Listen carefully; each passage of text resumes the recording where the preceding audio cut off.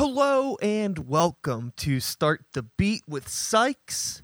I am Sykes and this is my podcast. Now, before we get started, I just wanted to take a quick moment to thank everyone who checked out last week's episode with Bad Custer.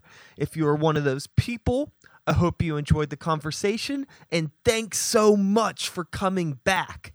But for those of you out there who are new to the show, welcome. Please feel free to make yourselves at home. And as always, there's beer and soda in the fridge. Now, today on the show, we got Byron Nash. And I am really stoked on this. For those of you out there who don't know Byron, he is a musician, a writer, promoter, hustler. He's just a hustler, a grinder. He's been doing this shit for a really long time, and it shows. He's really good, has a lot of really cool stories to tell, and that's what you're about to hear. You're about to hear all about Byron's come up, how he grew up, how he got into music, the different bands he was playing in, places he worked, people he met, life experiences. This guy has a lot of them, and you're going to enjoy listening to him, because I enjoyed listening to him. I met Byron through my friend Evan, friend and bandmate Evan, who is in Grey Walker. Evan also has been making music with Byron for a number of years now, and I'm just bringing this up because they are actually going to be playing a show. Byron Nash and Plan B are going to be down at Kaya Fest in the Strip District on Sunday, May 29th. They're playing like 6 p.m. to 8 p.m. The shit is free, and I'm going to go. You going to go? Go! But first, if you are new to me and new to the show in general, you could follow me on Twitter, Instagram, and Facebook, all at The Real Sykes. The podcast has its own little Facebook page, which you can find if you just go to Facebook, the search bar, type in Start the Beat with Sykes. If you're someone who likes your podcasts in a little podcast app, iTunes, Stitcher, something like that, you could find me. I'm there. Just type in Start the Beat, subscribe, rate, review the show. Last but certainly not least, Start the Beat is part of the Epicast family, which you can learn all about at epicast.tv. Whew. All right, that was a lot of information, but I think we're ready now for my conversation with the one and only Byron Nash. Sit back, relax, and let's start the motherfucking beat!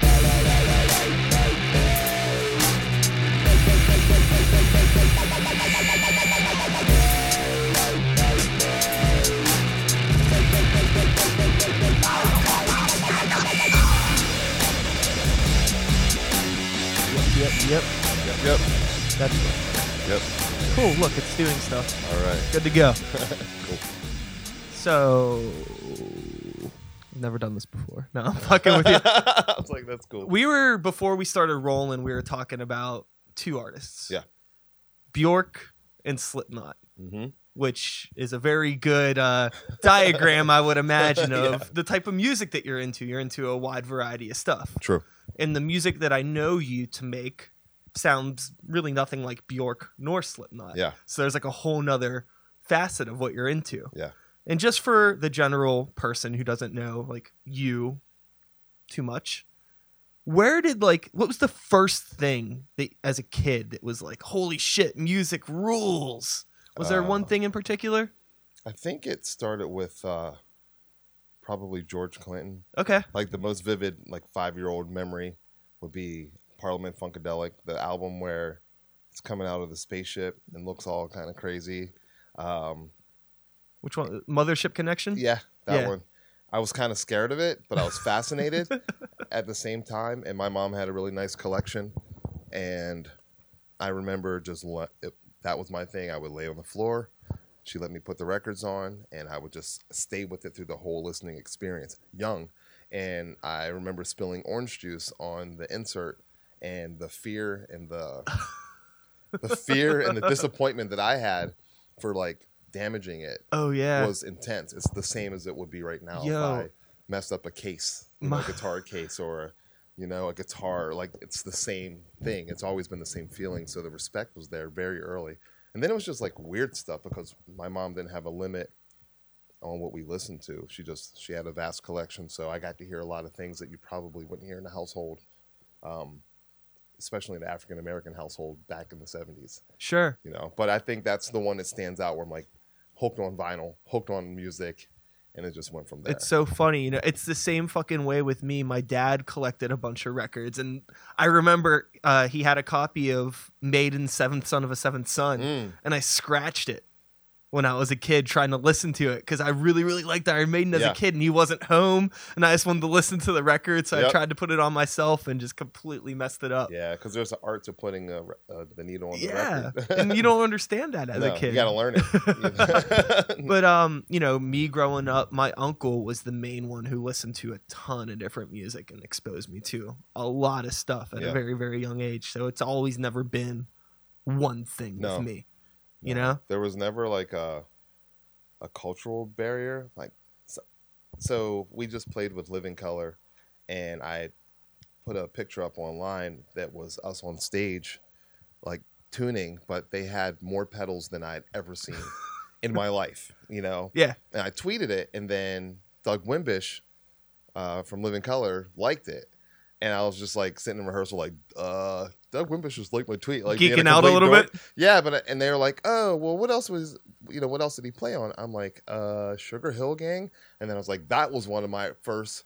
He was like, which bass line? I was like, hip hop, you know what I mean, like the early. Oh, stuff. Really? That was him, yeah. Yeah, and he's been around that long, and just thinking about how impactful all that stuff was, and how I had the little like light up record player, but then how it was like weird things like Barry Manilow and who did Rhinestone Cowboy? Who was that? I have no idea. Like just anything that was popular in the 70s, Lou Rawls, like all that stuff had impact because it was on the radio, and radio was really how you heard your music unless you bought records, and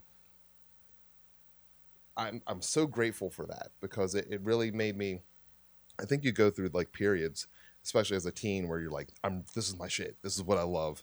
But then you start to grow, or you get bored, and But I never let go of the things that I love. Sometimes people be like, oh man, I loved metal in high school, but I don't really listen to it anymore, and I'm not a fan of that. Yeah. I'm like, I was rocking Cinderella. Like, I heard it at the gym today and was like, I fucking love this song.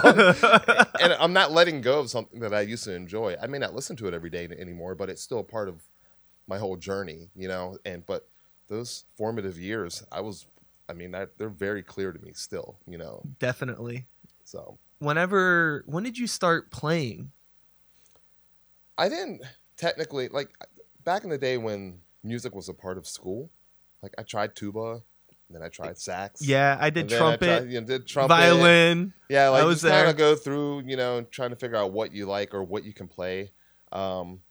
And then I got a snare drum, and that was sort of what started it. But I would never say I was a drummer first, but that was the direction. I didn't get a guitar until I was about 15 years old. Oh, wow. And I used to go to the mall. I think it was Sam Goody. I lived in Baltimore, and just drool over this like Hondo black and white Strat, like copycat cheapie, It reminds me of like Wayne's World or something. Yeah, you know. But I don't even remember saying, hey, Mom, I want a guitar or anything like that. I just listened to guitar-oriented music, and I was getting deeper into it. And then one Christmas, she bought me a guitar, and that was the beginning. But I didn't even get serious about playing until probably early 20s. Oh, really? Yeah, like I was a skater, so skating Okay. was like the number one thing. Music accompanied all that, but as far as actually, it's like I owned a guitar, but I didn't necessarily... I wasn't a player yet. I wouldn't tell people I played because I wasn't good. You know what I mean? I always had instruments around, but just didn't quite have it there, but always wanted to. And then... what kicked it in? Did some friends want to start a band or something, or did you just get the itch to start something? I was around some people in my like later teens who were like really good. So I loved being around it, but I didn't have like the chops. But they didn't make me feel inadequate. What kind of stuff were they doing? Like one guy was in marching band and playing like in Rush cover bands and things like that. And then I had this friend named Eric Turner who was like the ultimate like shredder. He was like the guy that you would hear about and you'd be sort of like, you'd be praising him and annoyed at the same time because he was just so naturally freaking good. Like Sure. he was good at bass, he was good at drums, he was good at, he could play like Rain and Blood, top to bottom by ear. Like he was that guy, and we were just like, I don't really like you that much. Like out of straight envy, Yeah. But that was my dude, and we would always discover music together, and we were the ones, he and another friend, we sort of got on this quest to find the new shit. He'd be like, you ever hear of this group Primus? It'd be like 1989. I'm like, no. And then we'd listen to it, be like, what the hell's going on? And then we'd be going for this other thing, and we'd go to this show and that show. Once I was like, started playing a little bit more, I think really what kicked it in was I became a single parent. Okay. And my grandmother got me an acoustic around the time my son was born, and sort of to cope with being a single dad and like that kind of the little bit of peace of mind that I would have away from being a dad, I just started playing a lot more because it was like comfort. And then I started with an electric, didn't play it, and then it broke type of thing. Got the acoustic and started to really learn guitar on acoustic first. But I was in a super deep metal realm of life, so it was like I was learning guitar on acoustic while listening to all electric heavy stuff. Okay. So my approach was metal, but I was approaching it on an acoustic guitar, which completely flipped how I learned, so it wasn't until like mid 90s I got like my first like real $600 Ibanez and plugged it into a little amp, and then I started like rehearsing by myself 6-7 hours a day, and I made a decision that it was going to be a part of my life, whether I was in a band or not. I didn't even have a band yet, and that was it. Every Father's Day I would buy myself a new instrument and just started collecting and growing, getting deeper and crazier about it. And then I didn't get my first band until like 1997. That's awesome. Yeah. It was like I was a late bloomer, Do you still do that on Father's Day? Buy yourself instruments? Yeah. And it could be like anything. It doesn't have to be a guitar, but so. Is that the only time of the year you buy yourself an instrument? No. It isn't. It's just sort of, before, it used to be more of a celebration that we made it a year together. Totally. You figure I had my son very young, and it made it where we were growing up together, It's like, made it another year, you're 3. Let's get some bongos, And then I would teach myself how to play bongos. And then that would open me up into another realm, because I feel like sometimes a guitar player will be like, I want to be a really good guitar player, and totally forget about being a good musician, and there's a difference. And that becomes a problem with guitar players and bands and writing songs. Because if they're not acclimated to other instruments, they're only thinking about themselves. And it's like, dog, we got to get some other stuff in this song to make a full picture. Yeah. And the other thing that it opened me up to was that my listening style of, listening to so much metal for a long time, metal always, at least the stuff that I was really into and really into, is always playing. So there's not a lot of space in the regard that, you have a riff that's just like, it hits a beat and you kind of wait and let the music breathe. It's not really designed for that. It's designed to be moving full throttle all the time, and through the other styles of music, or through playing bongos or being at like jam band festivals, I learned patience in the application of when to say something as compared to having to say something all the time. And that didn't really come from guitar. It came from picking up a harmonica, buying, like one time I bought myself a metronome, the old school clicky things. Oh, nice. Thought I had great timing because I can memorize like the most complex metal track.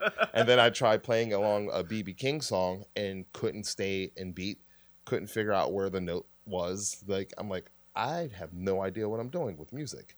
And that's what made me say, you need to just start learning everything. And that's where Bjork came into place. I spent a couple years where I was focused on strictly like female vocalists, because I'm like, I couldn't solo. So I'm like, well, I read somewhere, if you approach solos like a horn player, then every time they take a breath is where you should take a rest, right? But in metal, 1,000 miles an hour. So I wanted to be more expressive about how I would say something in a solo, like a Prince solo, really expressive. He has the chops, but you don't have to always have the chops to. That's what I'm. Yeah. You know what I'm saying? So I would play along with like a Tori Amos CD and like figure out like what she's, you know, her notes and everything, and then just try to mimic it. Not necessarily like bite it and steal it, but just to learn it. So it break me out of my old habits, because you kind of get stuck in this like Yeah. I mean, I think you know? that's the thing. People think that a solo doesn't necessarily. It doesn't have to be like show off time. Yes. It's like there's still Yeah. a song here. Yeah. And what's gonna like kick that song up a notch? Exactly. Rather than being like, Mhm. look at me. Exactly. And I wanted to delve into that a little bit more. So a lot of that came from listening to once I got into jazz a lot more. That was a big impression on that. But really, it was the beginning stuff with, I got deep into Bjork, deep into Tori Amos, and deep into 10,000 Maniacs. Like, I bought every 10,000 Maniac record. I knew every lyric because I wasn't listening to music like that. You know, so it was such a break from everything else that it sort of opened me up to like I was game for anything. Like, yeah. you know, I love whenever you tap into a new genre of music. It doesn't really happen so much anymore for me because I've kind of been around the block, I guess. Yeah. But back in the day when, you know, the first time you hear something like Bjork or some weird like electronic music, like like when Prodigy came out, I was like, whoa, I love this is insane. Yeah. I love being reminded that there's always another way to approach it.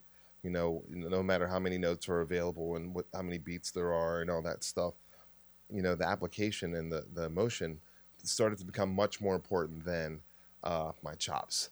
Totally. You know, not that I would neglect that, because that's also super important to me.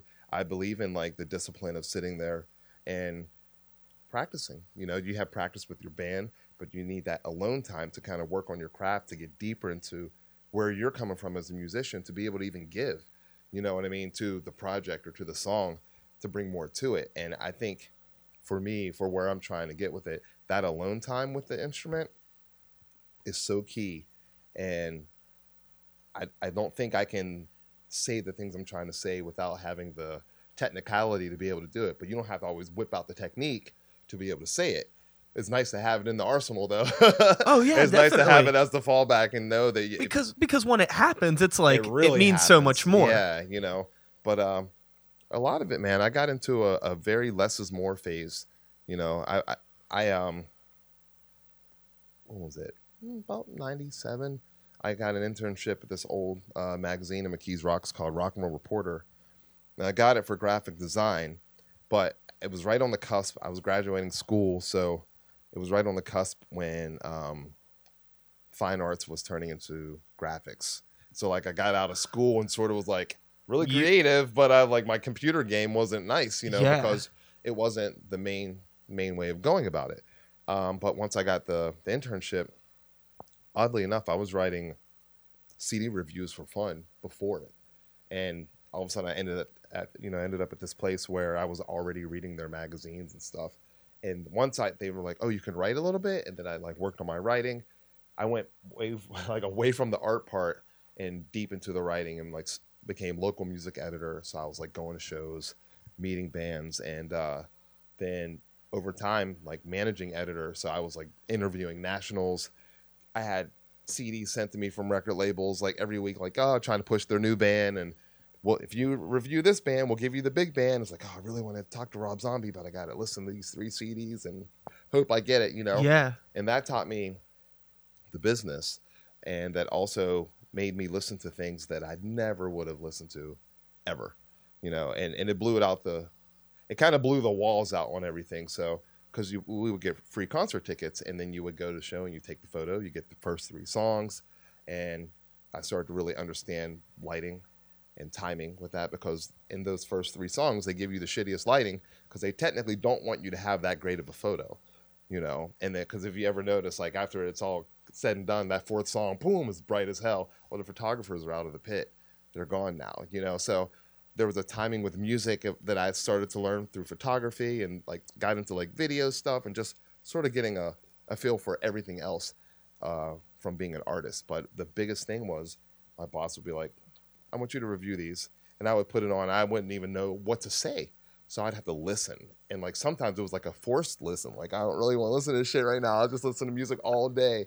But it taught me how to like say, well, I may not be into this Justin Bieber song, but why is this song huge?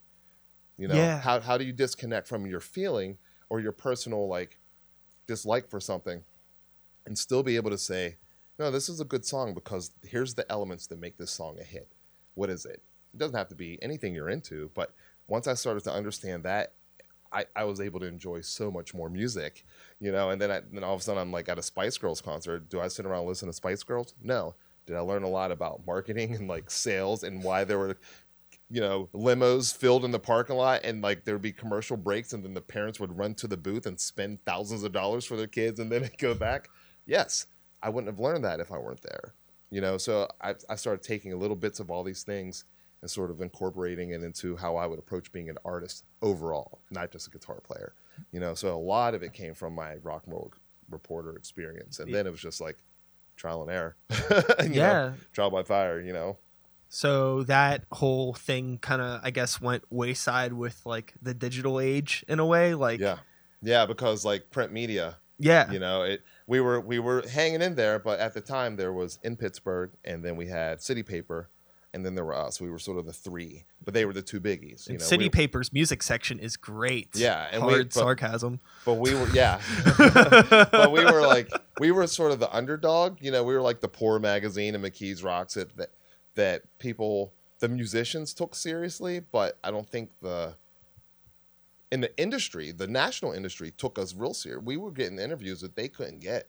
Sure, like, you know, but what they didn't have that we had, and this is why I'm so grateful I was a part of it. They didn't have the heart for the music. Yeah. The same way.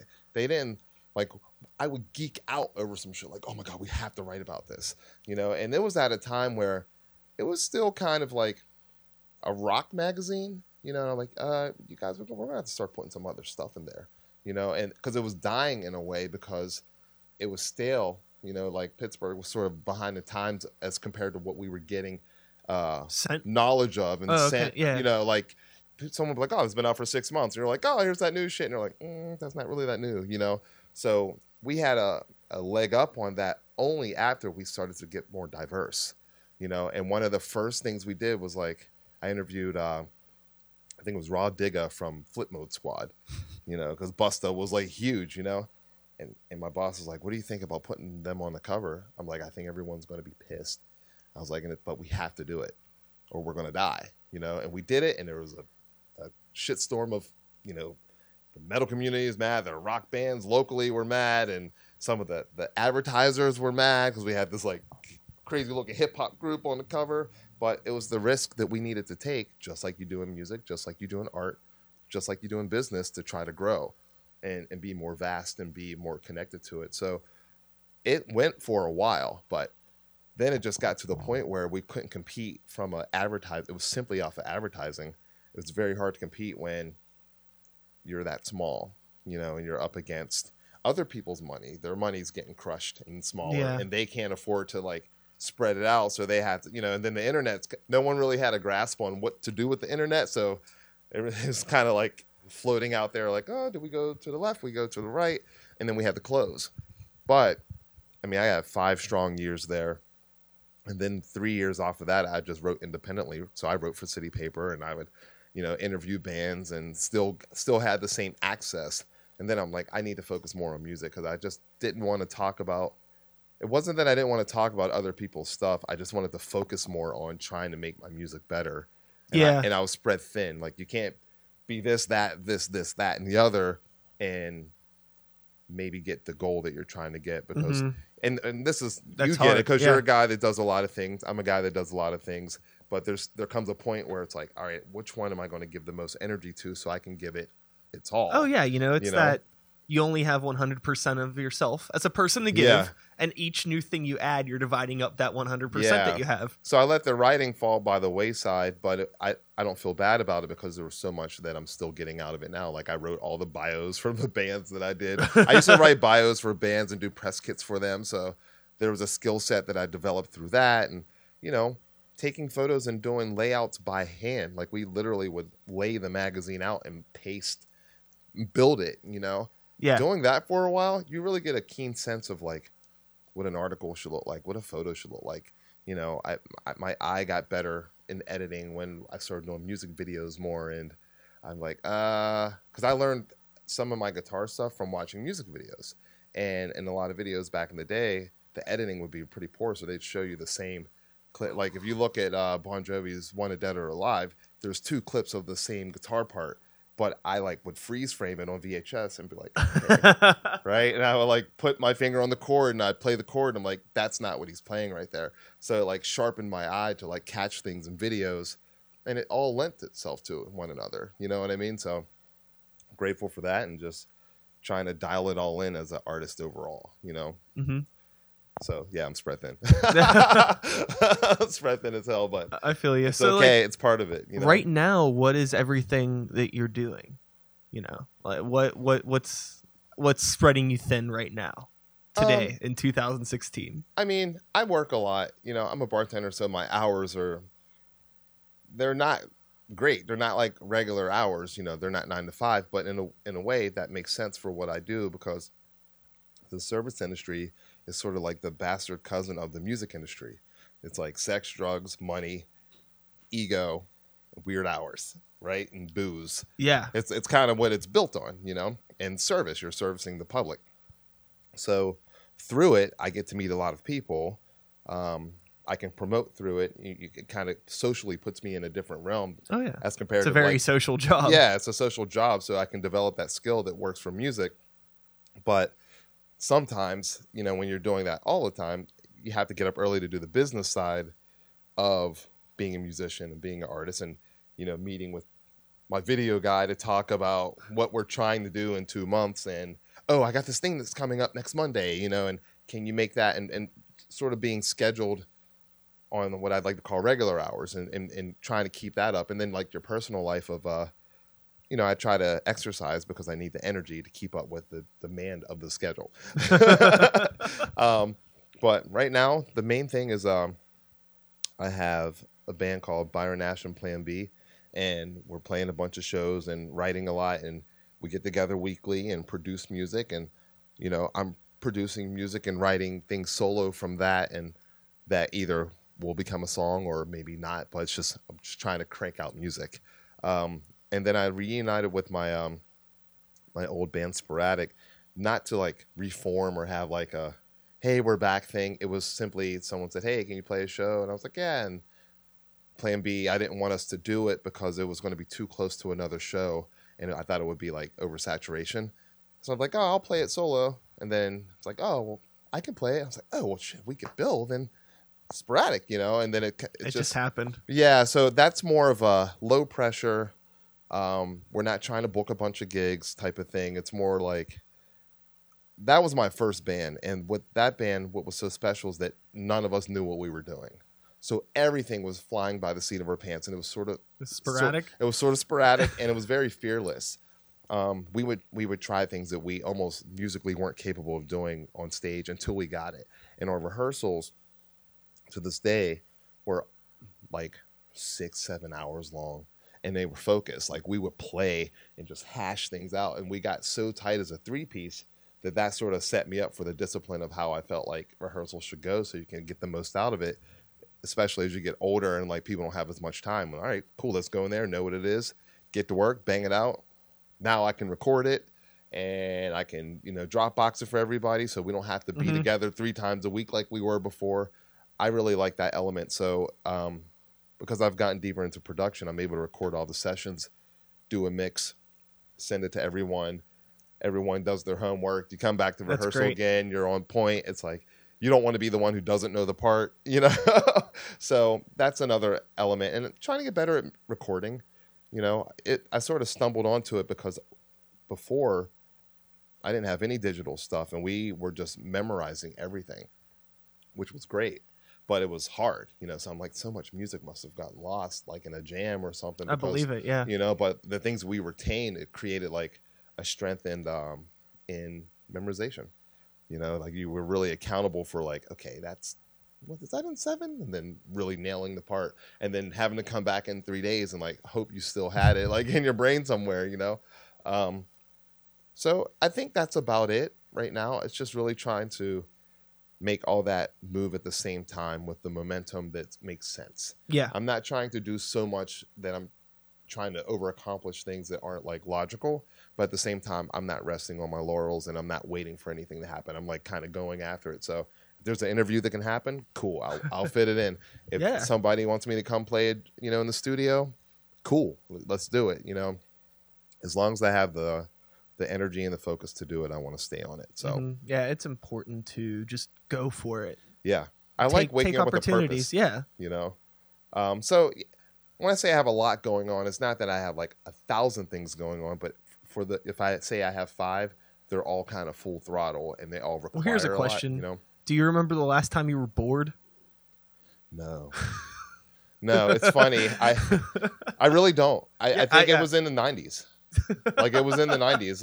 Like I remember having time to sit around, and that doesn't exist. And it's to the point now, like my to-do list on average is 18 to 20 things. Yeah.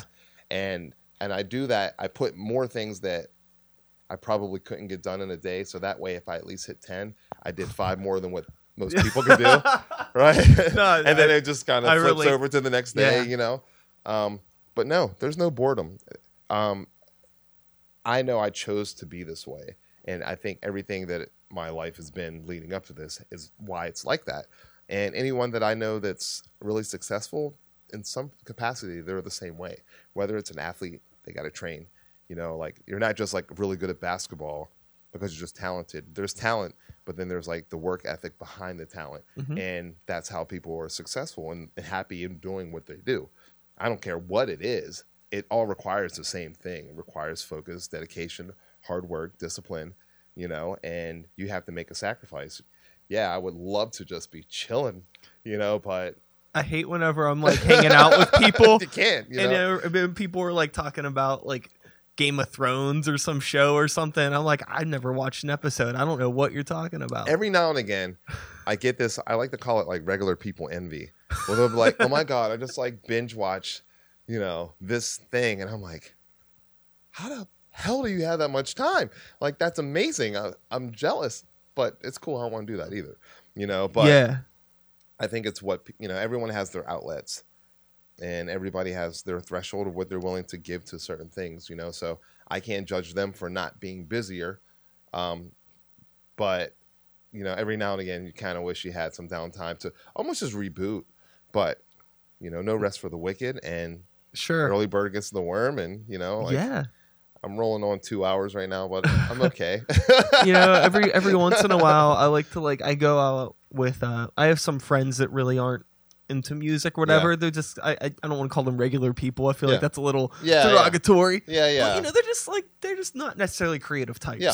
And I can go out. It's like, cool. Because if I go out with my music friends, all we're talking, we're just bullshitting Yeah. about music. It's like, I'm not really getting away from this. Yeah. Yeah. And so as I try to do that every once in a while, but it's I'm about a half hour in, and then I'm like, oh man, I could be working on something. I cannot the guilt relax. kicks in. Yeah, real fast. Yeah, and I know what you mean by when I say regular things. Like it's not that they're regular because it's not music. It's that there's a certain maybe it's more the norm, and so I don't think it's normal to get 2 hours of sleep.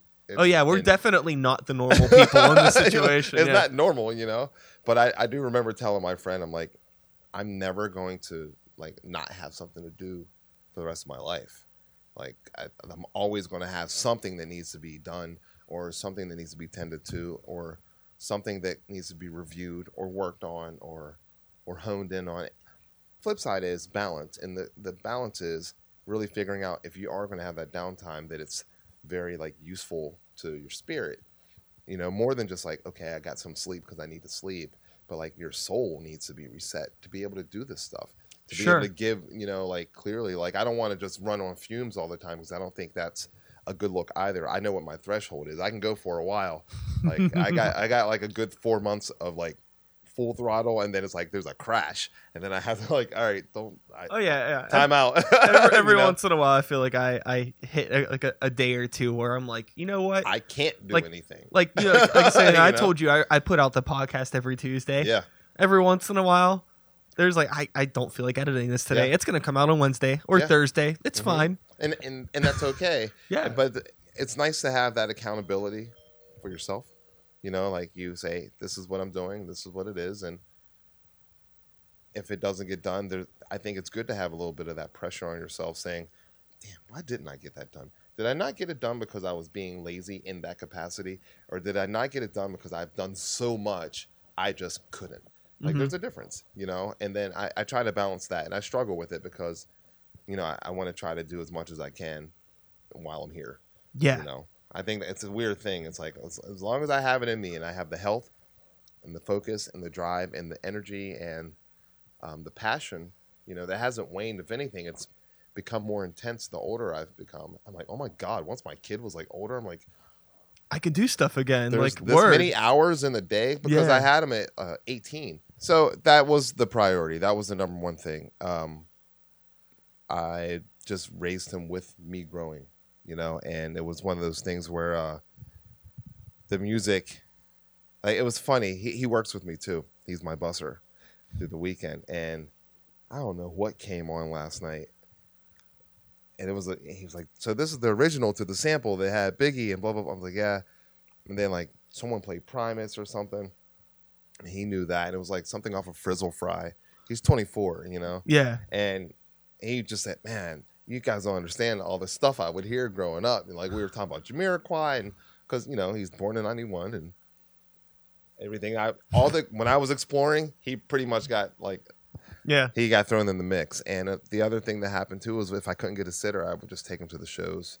So, so he was like, well, it's funny was I was talking with somebody else recently, and they were talking about how their dad had the philosophy that it was cheaper to just buy an extra ticket than hire a babysitter. Yeah. So he took him to a ton of shows. And you're sharing in the experience. I mean, if you're having a great time and music's making you feel that, and I'm so glad I did that because shows aren't what they used to be. And I don't mean like back in my day, you know. But you're they're right. Not. They're not. They're not the same. There's still great bands. There's still killer concerts. There's just no.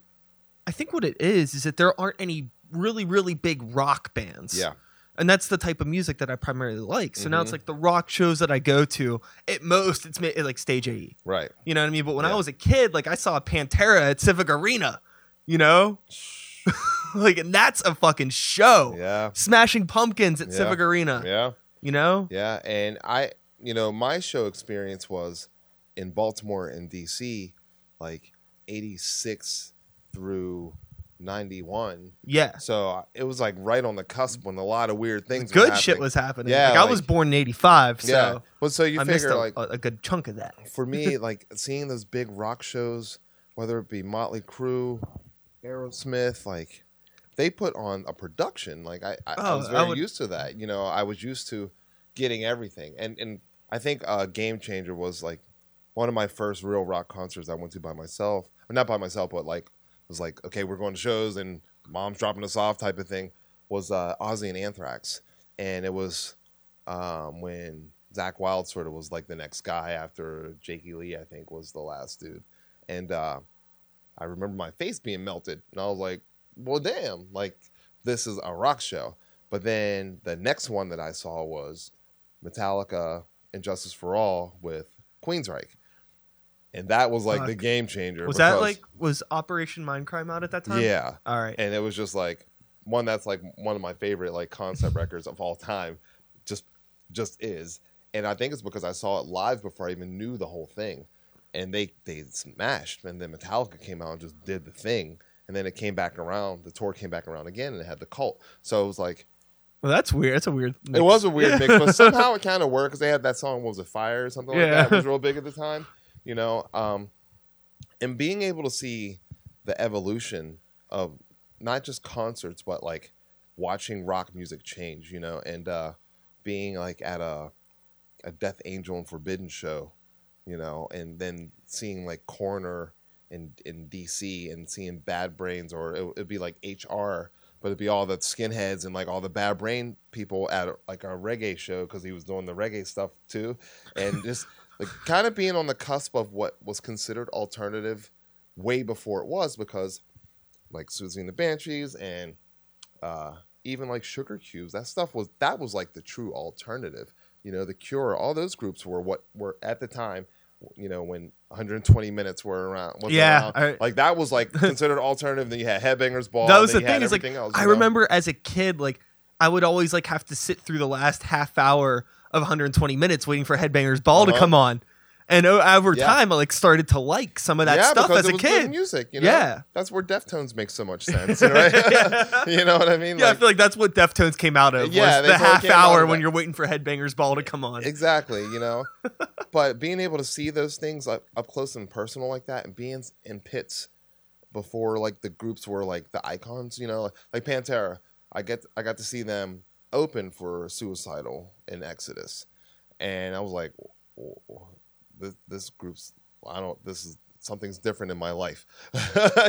Like seeing Slayer on Seasons in the Abyss at 16 and seeing like people being carried out just covered in blood, like really violent old school like spin circle mosh pits, old school stuff, and for me too at that time, it was risky being up in some of those shows, you know what I mean? Like in Baltimore, man, like there were like 3 black people there. One of them was security. And like the other one was my best friend. Like, you know what I mean? Like it was a little hairy, but because we were at almost every show. So we just became like the guys who were like, oh, well, duh, they're going to be at every show because that's what these dudes really are. Yeah. So there was sort of this like badge of honor of proving that you were real, but I'm like, I'm not proving shit. Like I'll be right in the middle of that pit because this is my shit. Yeah, I'm not. I'm here for me. I'm not here for you. Yeah, it like crossed a lot of barriers, but I'm glad I got to see that because it's never been the same ever again. No way. Since that era. You know what I mean? And I just remember, I guess like one of the huge impactful things was seeing Pantera at this place called Hammerjacks, and they play Vulgar Display of Power wasn't out yet. And they played the whole record. They're like, we got this new record coming out. And it was just like, okay, how did they go from Cowboys to that? Like, what happened in the last year and a half of, and that's the stuff I was raised on, from the grimy, like, pit shows all the way up to the really big, like, it was like, what, Motley Crue and freaking, like, I love Warrant seeing, like, the old Pantera shit. Yeah. When like they had like the way before, like Power Metal, I think was the name of the one album. I mean, that's a transition, because they grew up on the stuff that had that. I mean, when people try to like mock where someone came from, I'm like, well, I mean, if you like Van Halen, you can't hate on anything. If you listen to Dime, you hear Randy Rhoads and Eddie Van Halen. You will hear those 2 influences more than anything, But he had that Texas swag that nobody could touch. He had that like Stevie Ray Vaughan like snarl in his playing that it always made him stand out more. You know what I mean? I'm like, this is my favorite guitar player. Like he's like, and it's always been like that, But I'm grateful for being able to see those things because especially once I started to have free access to concerts. I mean, I was going to 4 concerts a week, and they were all over the place.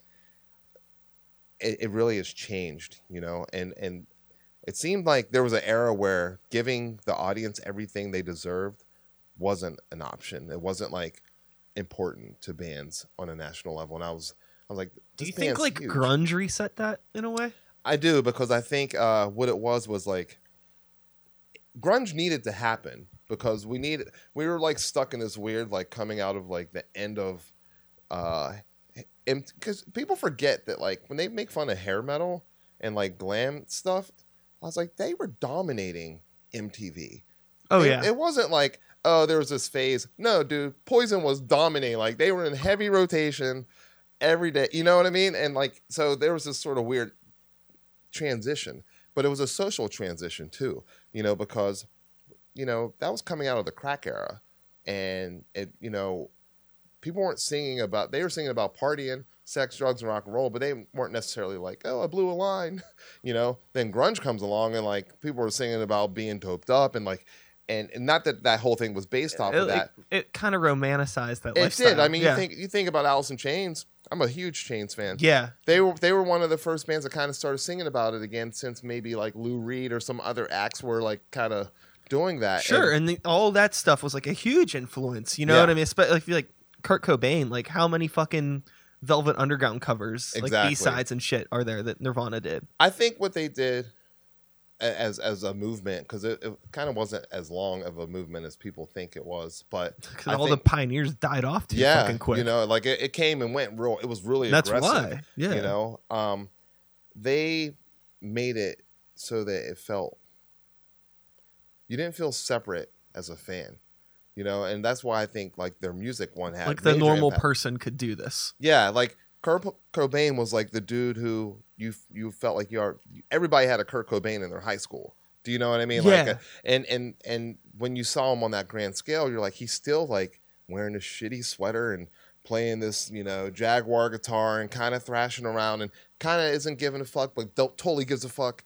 Do you know what I mean? Like, yeah. And I think that spoke to a lot of people who maybe didn't have a voice or didn't know how to express themselves and could connect to this sort of like, you know, I don't want to say depressing, but like introspective, like lyrics about feeling a certain way, you know, because people weren't writing about that. You either had like full on thrash, is like singing against the government or singing about, you know, and reality, you know, what or I like mean? some like science fiction you know? shit. Yeah. And Metallica's Black Album was the only thing that stepped out of that in the weird transition when the gap was sort of closing. They're the only group that like was able to kind of make that jump. Maybe them and Bon Jovi, like as far as still being relevant, like 10, 15, 20 years later. There were a lot of, I mean, the gate closed on a lot of people. I love that decision to, because the Black Album was the album where Lars played single kick, right? Mm-hmm. I think there was no double kick on that album, and I think like that alone just significantly changed the sound of that band. Yeah, I think what was nice about it is that you still had Metallica sort of leading the way for, like, there was a lot of discomfort in the fact that they went so minimal, coming off of like the, you know, the Injustice for All, but that for a lot of people, especially like metal purists, were kind of like, I sold out. I'm like, every time people would say that, I would get so frustrated because they have to understand from an artist's perspective, by the time, especially then, maybe not so much now, but by the time we heard that record, it was like 2 years old. Yeah. To them. You know what I mean? So their development was based off of, okay, we toured for 3 years. We're coming off the road. We're going to try to be normal again a little bit. And then we got to go right back and start writing a record and work on it. And then it gets released. And you know, it's hard to say that they sold out because it sold out to what? That album still sounds like nobody else had put out anything that sounded like that. Yeah. Yeah. I think it was they just took the next step. It was just people being purists and not that's when people don't want you to grow, you know? Or also what happens with like rock and a lot of things, it's like you feel like you're losing your group because everybody likes them now. Yeah. There's like a personal attachment to I remember the first time that happened to me was with Korn. Yeah. When Korn got big. Yeah. I was like, what the fuck? Like, I remember you weren't at that 311 show where they opened up and killed him. Yeah. You know what I mean? I was like in 7th grade in study hall, and I remember hearing some kid talk about Korn. I was like, what the fuck? Yeah. Like I've been listening to this shit since I was in fucking like 3rd grade. And I think that's a natural progression. I just think with grunge, they allowed some of the punk sensibility to come into playing that had been lost in like the showy aspect of rock music and being like kind of big and overproduced and, you know, kind of overblown, and the solos, like they kind of took solos away. I was totally fine with that. But what was good about it is that it took it back to the song. Mm-hmm. You know, it was all about the song. So I'm not a metal guitarist, but I grew up as a metal guitarist in my sensibility and my thinking. And as a metal guitarist, you think about your part, you think about your guitar, you think about your riff. That's what I was talking about earlier. What I mean? Yeah, like yeah. But when you start thinking about the song, it's like, well, I don't really need to play anything right here except for this chord because it needs to. There's the song singing be the song, yeah. you know. And I think that's what it brought to the table for the average rock listener. Like I know that, like it's crazy to think about how short of a span Nirvana was on a big scale. That was like 3.5 years maybe, and that's like nothing. Yeah, but so much happened in that time, you know. Yeah, and it's just interesting because they all did get really big, and I think what happens is too. There's a weird connection between grunge and metal that kind of crosses over because Alice in Chains being on the New Titans on the Block tour was only because there was a mistake because Death Angel had a bus crash. They were supposed to be the 4th band, so it was like Megadeth, Slayer, Anthrax, Death Angel. Death Angel's bus wrecked. They are all balled up. Alice in Chains had Man in the Box. They got put on that tour. I really think that was the turning point more than what people think. Like, they think it's Nirvana. I was like, no, it started before that. It started before Nirvana really hit with that record. It was within the same time frame, but it wasn't the first thing. It's just, I remember when they got played on Headbangers Ball, and I was like, something's different. Something's about to change. But really, that summer, Chains had toured with all the heavy groups. They were like the heaviest groups of the time. The only person missing was freaking Metallica. Yeah. You know what I mean? Like, it was, or Testament or something. You know what I mean? But I think that's what opened it up. So that's why Chains is still held in that kind of higher, not high regard, but they kind of had this different realm that they float in. And I think it's because they really got their first heavy exposure through heavier music. And then when Nirvana came, I mean, it was a wrap. But Soundgarden was already there. Soundgarden was already in your kind of alternative ear. If you listen to the first, from what I understand, they had like a really heavy underground following before they blew up, right? Yeah. Like they were already like supported and had their thing going on. It was just, it wasn't on such a national scale where it changed how society was with music. Yeah. Do you and know that's what what I mean? Nirvana did. Yeah, that's what Nirvana did. And then Pearl Jam came after that, and it was a wrap. It was a wrap. Like, it really was. It was crazy to watch. I was like, man, they just took over everything. Yeah.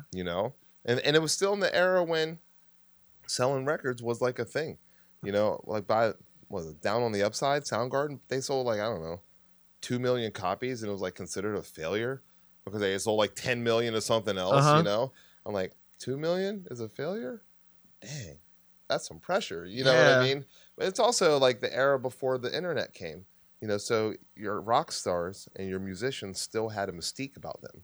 Yeah. Which is very interesting about like the impact of Prince passing away, But before, I mean, you think about Instagram and Facebook and all the social media thing, it kind of brings your stars off of the pedestal, and it helps because it makes them more real. But man, it hurts in a lot of ways. You remember too. when like they weren't so real, and it was like, oh my God, I wonder what Bjork sounds like to talk. Yeah. Like, you look, the mystery's gone. Yeah. You'll never be able to repeat that because of technology's advancements. And sometimes I hate that because like there's a lot of artists that I like that aren't necessarily the coolest people, and it's like, I don't really want to know this. Yeah. Because it makes it hard for me to enjoy the music once I don't know ruin you're a it. dick. Don't ruin it for me, please. You know what I mean? Yeah. But I think that's gone, and I love like looking at that Bjork cover right now and thinking about like when that was out, you didn't know anything past what you knew, what you read in the magazine, and then you had to like, you built your story based off of what they gave you. Like, it was kind of controlled because it was record labels and stuff, but that was part of the mystique. Like, you could build a career based off of what you gave the public. And it's almost like less was more because you're like, God, I can't wait to see her live. And that's how you sell those tickets. And now it's like more is not enough.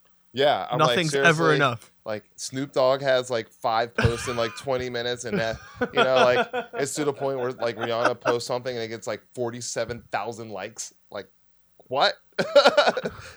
So it's good. I like where things have gone, but I think I just miss some of that. It takes me all the way back to the Orange Juice on the P-Funk record. The mystique of looking at this crazy looking dude coming out of the spaceship in like silver underwear with these weird boots or whatever the hell was going on. Like, what? And there's been all this talk about Prince lately, and it's such a generation thing too, because he's been around for so long. Some people just don't get it. And I don't expect them to, and I don't fault them for it. I was like telling my son, I'm like, Tommy, you got to understand, this dude had songs called like Head and like Soft and Wet. Like, this is right before Tipper Gore really made it mandatory that there were the parental advisory stickers, and what pushed it over the edge was NWA. But Prince was doing that in like an era when nobody was singing about it. There was like it wasn't Dirty Dozen or some sort of like list of songs that they were trying to get censored, and wasn't like Dirty Diana one of them, I think. I think of maybe Darling Nikki. Because it was like, it had masturbation in it. Okay, I couldn't remember. It was like one of those. Yeah, and that's because things were, we're coming out of that Reagan era, and you had like clean cut Whitney Houston stuff, and then you had Motley Crue on the other end of the spectrum, and then you had all these different things going on. But to think about these artists taking risks and and doing things that they felt and going against the grain and still selling records to do it, like, Do you think it's still possible to take a risk as an artist? yeah, but I think the risk is like you have to know that you're taking the risk. You know, you have to know that you're stepping out of your comfort zone. I mean, like as far as like creative stuff goes, not necessarily like from a business aspect, but like taking a risk yeah, content wise. I think if if you're a singer songwriter and you're used to doing that style and you've only done that style, you have to make a decision on whether or not you're going to do something outside of the box that's comfortable. If you're a metal guy and you're doing this type of thing, you know, what can you do to enhance your stuff? And it might be doing something completely that you're not even good at, you know what I mean, to take the risk. So I think artistically, yeah, it's always going to be there.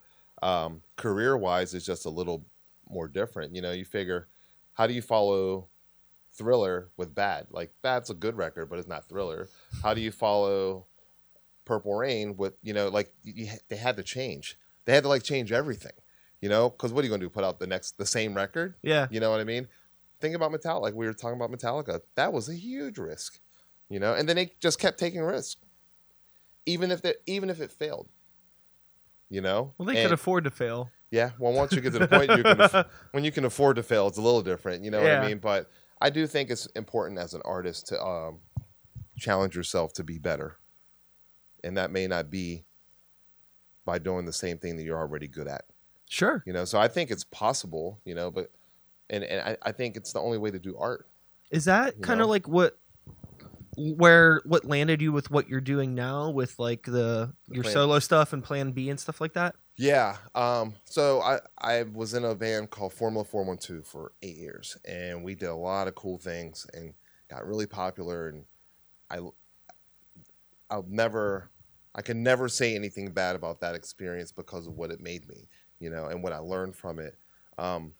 But then there were certain elements of it where I was creatively feeling like maybe some of the things that I was writing on my own or outside of it weren't necessarily either ready to be worked into the band or didn't fit into what it was, or maybe others weren't ready for where I could see it could go, Yeah. And, I was really good at playing like riffs, singular riffs, like give me a 4/4 hip hop beat that's banging.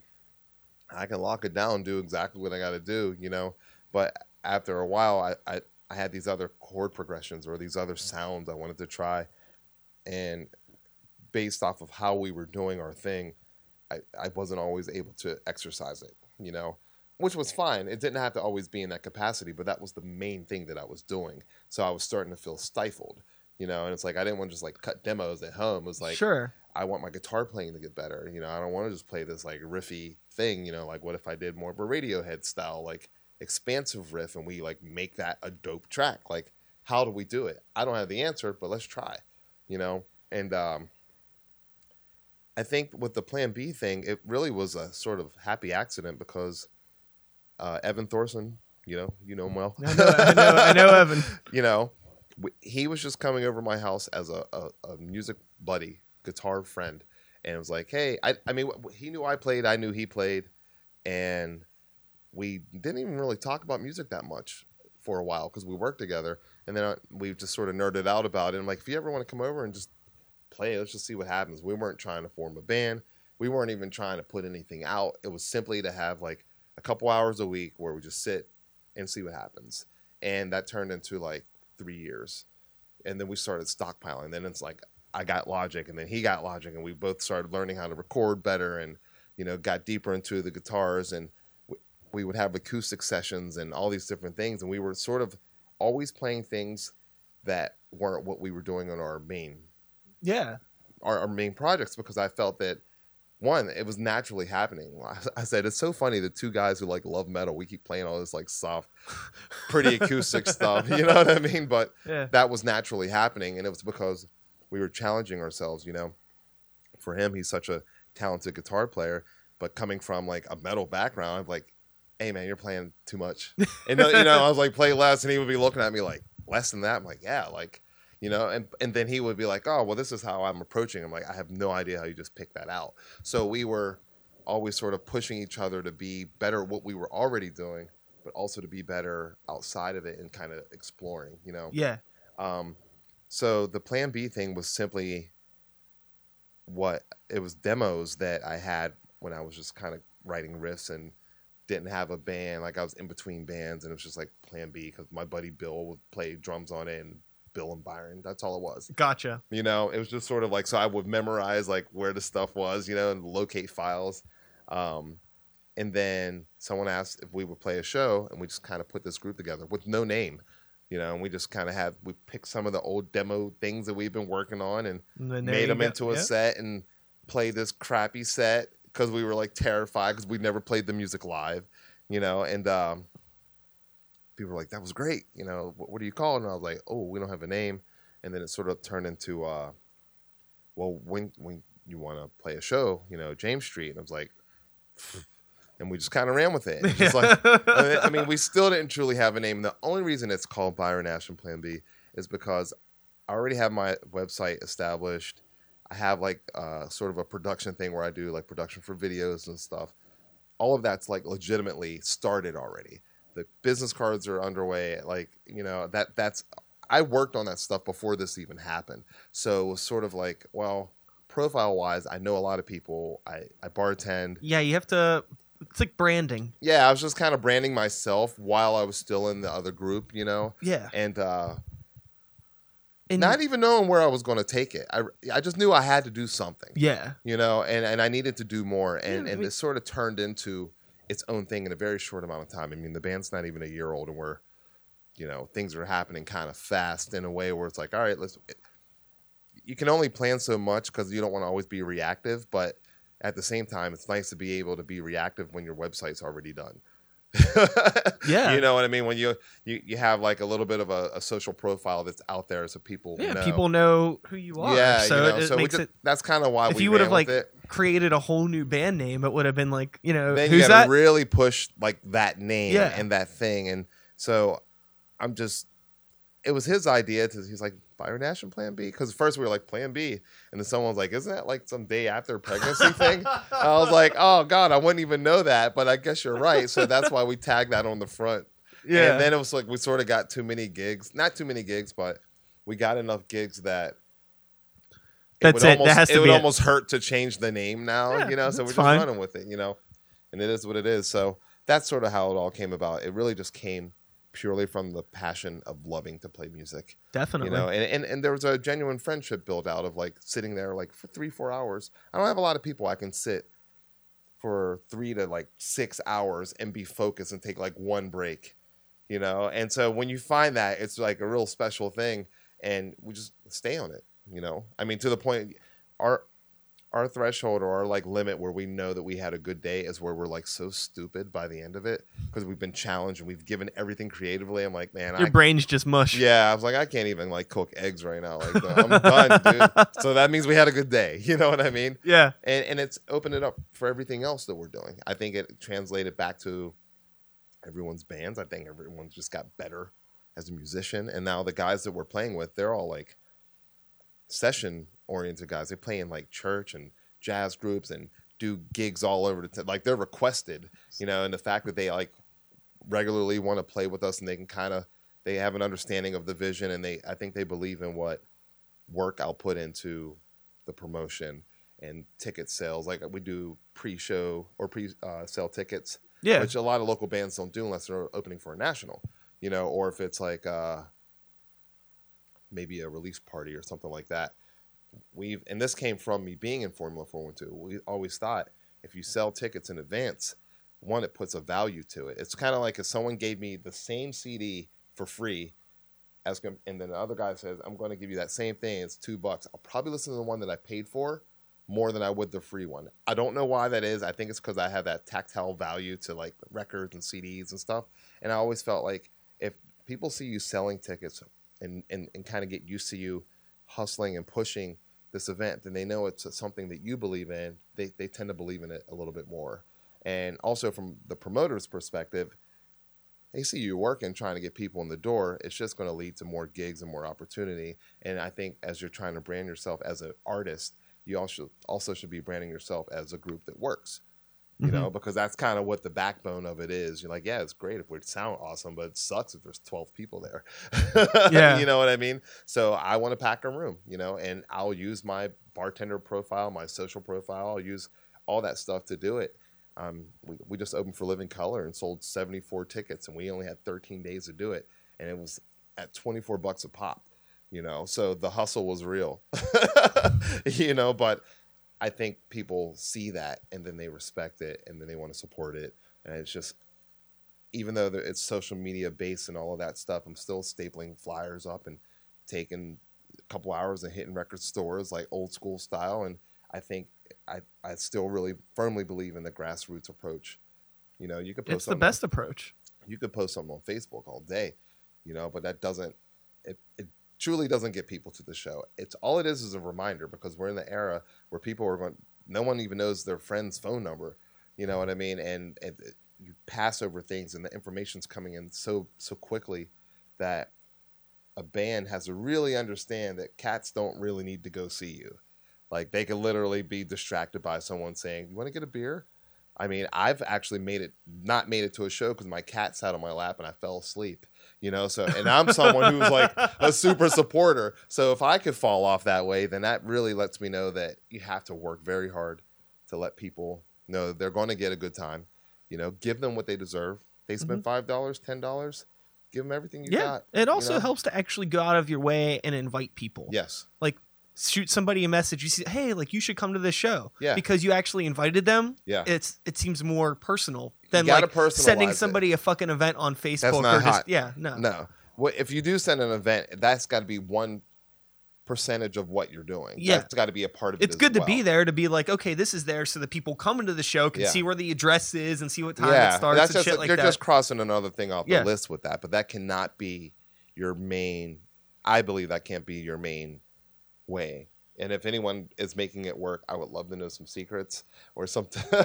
I would gladly take some tips, but I don't think that's it, because I think the only way that works is with, like, the younger can't get their face away from the phone generation. Yeah. Mm-hmm. You know, it's like the stuff that you're doing, you're marketing to an older demographic that aren't on Facebook 24/7. Exactly. So you need to be in their fucking face. Yeah. And it's funny because even when it wasn't so like social media driven, my flyer game was real aggressive. And I remember like it was real aggressive. And I remember I was passing out flyers and someone's like, "Hey man, you know, I'm at a show." And I gave them the flyer and they were like, "Yeah, so when are you playing next?" And I was like, "I just gave you the flyer."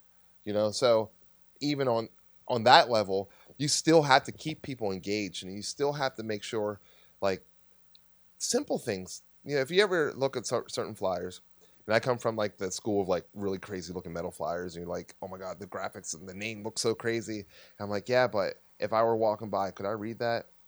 You know, because it should be as dumb simple as possible. Not necessarily simple as in poorly done, simple as in what, who, what, where, when, why. Yeah. That's it. And you should be able to catch all of that in a glimpse. So I used to like hang flyers. I wouldn't hang them like high on poles. I would hang them low. So if you were in a car and you were at a stop sign, you would look over and the flyer's right at eye level, right? And all the other flyers would be much higher. And I was like riding around on a mountain bike, just stapling up, you know? I would put them in these weird places, and I made them the most obnoxious, like fluorescent pink. There you go. Pink and black. And everything else would be black and white. And this pink and black would just jump out, you know, sporadic, super bold, like, you know, boom, boom, boom, boom. And then for one show, I would do a photo shoot, and I would do 3 designs for the same show.